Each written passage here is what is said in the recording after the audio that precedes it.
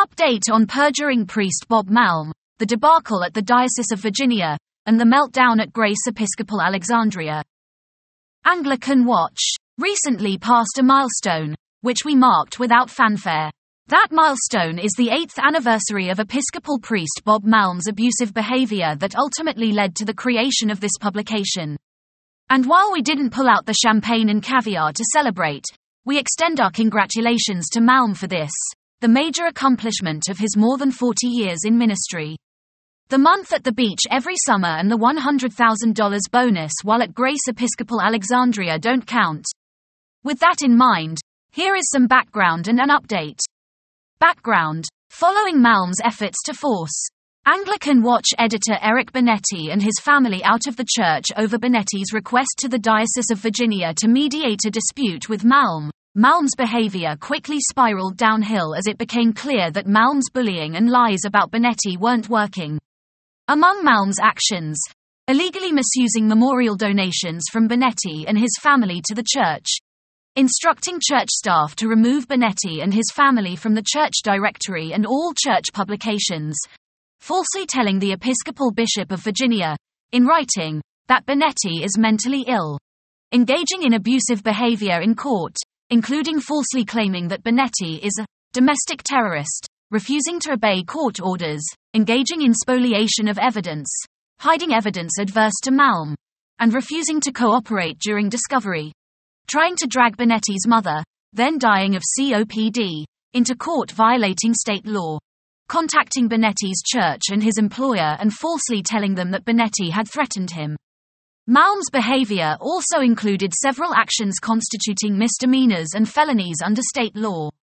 This illegal behavior includes filing multiple false police reports against Bonetti, including telling police that Bonetti had stalked and terrorized his family, repeatedly committing perjury in legal proceedings he brought against Bonetti.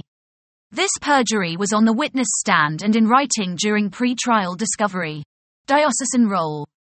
Until recently, the Dioceses of Virginia and Massachusetts have adamantly refused to follow church canons and address the matter.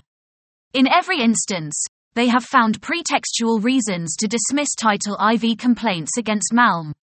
Disturbingly, one of the intake officers engaged in this cover-up, Sven van Baars, remains in his role as an intake officer. Given that van Baars is far from stupid, his previous corruption should, at a minimum, prevent any future role as an intake officer. As for claims he didn't understand his role, spare us. We're not buying that for an instant. Update. Recently, the Diocese of Virginia, which has a new bishop, has finally begun taking issues involving Malm's illegal conduct seriously. Out of respect for those involved, we will not share specifics just yet. But we question whether, even today, diocesan officials fully realize that Malm has engaged in illegal conduct. Nor is this an arguable conclusion. If Malm says A under oath, then a minute later says B under oath, and A and B are unambiguous and facially inconsistent, it follows that one of the statements is perjurious. Even more disturbingly, Malm is a proponent of the big lie theory. Much like a specific political figure now facing criminal charges, Malm claims it's all the fault of his attorneys. He believes his claims, his definitions of the words threatening and stalking are different from everyone else's definitions. Others believe his claims, so they must be true. The fact he bought single-button panic buttons for the church bears on Bonetti's conduct, and more. In other words, Malm creates his universe of alternative facts and tries to pull people into that universe. Thus, we believe Malm is a narcissist, replete with the usual bag of tricks of excessive charm, lack of accountability, and a desire to crush anyone who pokes holes in his veil of narcissistic illusion. Kind of like certain other bats not cray clergy we cover, no specific individuals named. Moreover, given his lack of empathy, lack of integrity, and the lack of self-constraints on his behavior, we believe Malm is a psychopath. Yet disturbingly, Malm continues as supply clergy. That is a recipe for disaster. Possibly not an immediately apparent disaster, but things never end well in these situations. We're also reminded of the old adage about justice delayed being justice denied. While we are glad the Diocese of Virginia is finally trying to act with integrity, the glacial pace at which it moves sends a message. And that message isn't helpful. Additionally, clergy misconduct invariably involves primary and secondary victims.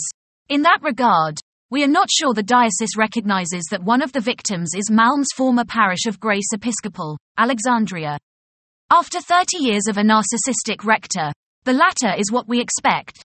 Ostensibly friendly and welcoming, a toxic cesspool beneath the surface.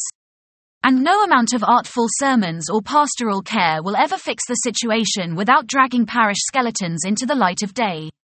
Plus, when the parish was in transition, there were plenty of clergy whose reaction was, wouldn't get me to apply there in a million years.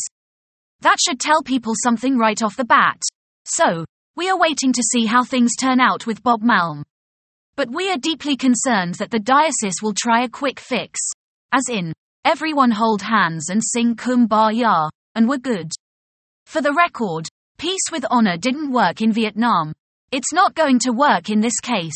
And unless the diocese is very astute, Malm's propensity for lying, manipulation, deception, charm bombing, and other game playing may once again result in him emerging largely unaccountable for his behavior. That behavior, and the abysmal way judicatories have tried to avoid dealing with it, has brought profound discredit to the Episcopal Church, the diocese, and the parishes where Malm has worked. And threads of the underlying conflict extend throughout the Church, hardly a surprise in such a tiny denomination. In other words, if the diocese does not want to lose its only Anglo-Catholic parish, it needs to move fast. Everything may seem happy-clappy on the surface, but Grace Church is quickly lurching toward closure. Nor should folks be sanguine about other, smaller churches in the area. The whirlpool that happens when Grace sinks will pull many smaller ships down with it. Our warning about Grace Church remains. In the meantime, Anglican Watch maintains our warning about Grace Church. Those considering membership in the parish should consider the behavior that goes on there. This misconduct includes Lisa Medley, Alison Campbell, and Kelly Gable with the junior high school games, the obscene gestures, the lies and gossip, and more. Lucy Medley's written comments urging Bonetti to commit suicide. Anyone who grows up in the parish and thinks that sort of thing is okay has serious issues. And that behavior speaks volumes about Medley's home life and experiences at church. Kemp Williams and his childish gossip. Jeff Sugarland Chiof, with his courtroom fabrications and claims of domestic terrorism. The lack of accountability within the parish, the myriad behind-the-scenes petty games and shunning at the choir, vestry, and altar guild, Leslie Stephenson's fabrications about church members. And the list goes on. Yes, everyone is friendly and welcoming at Grace, but all that glitters is not gold. Neither is someone who is friendly necessarily faithful. Anglican Watch also warns those out there who might consider poking their sniffers into this conflict to back folks at or down. The warning is, don't try it. Not only will you not succeed, but we'll spot your efforts in record time and shout them out from the rooftops. In closing, we do not believe that the diocese or anyone else can repair all or even most of the damage Malm has caused. And the Church's corrupt efforts to avoid dealing with these issues underscore the near-total meltdown of ethics within the Episcopal Church. But we continue to hope to see Malm held accountable and repentance and restitution from the Church. But given the Episcopal Church's track record and the particularly sordid conduct of the Diocese of Virginia, even these fundamental notions of Christian conduct may be asking too much from the Church.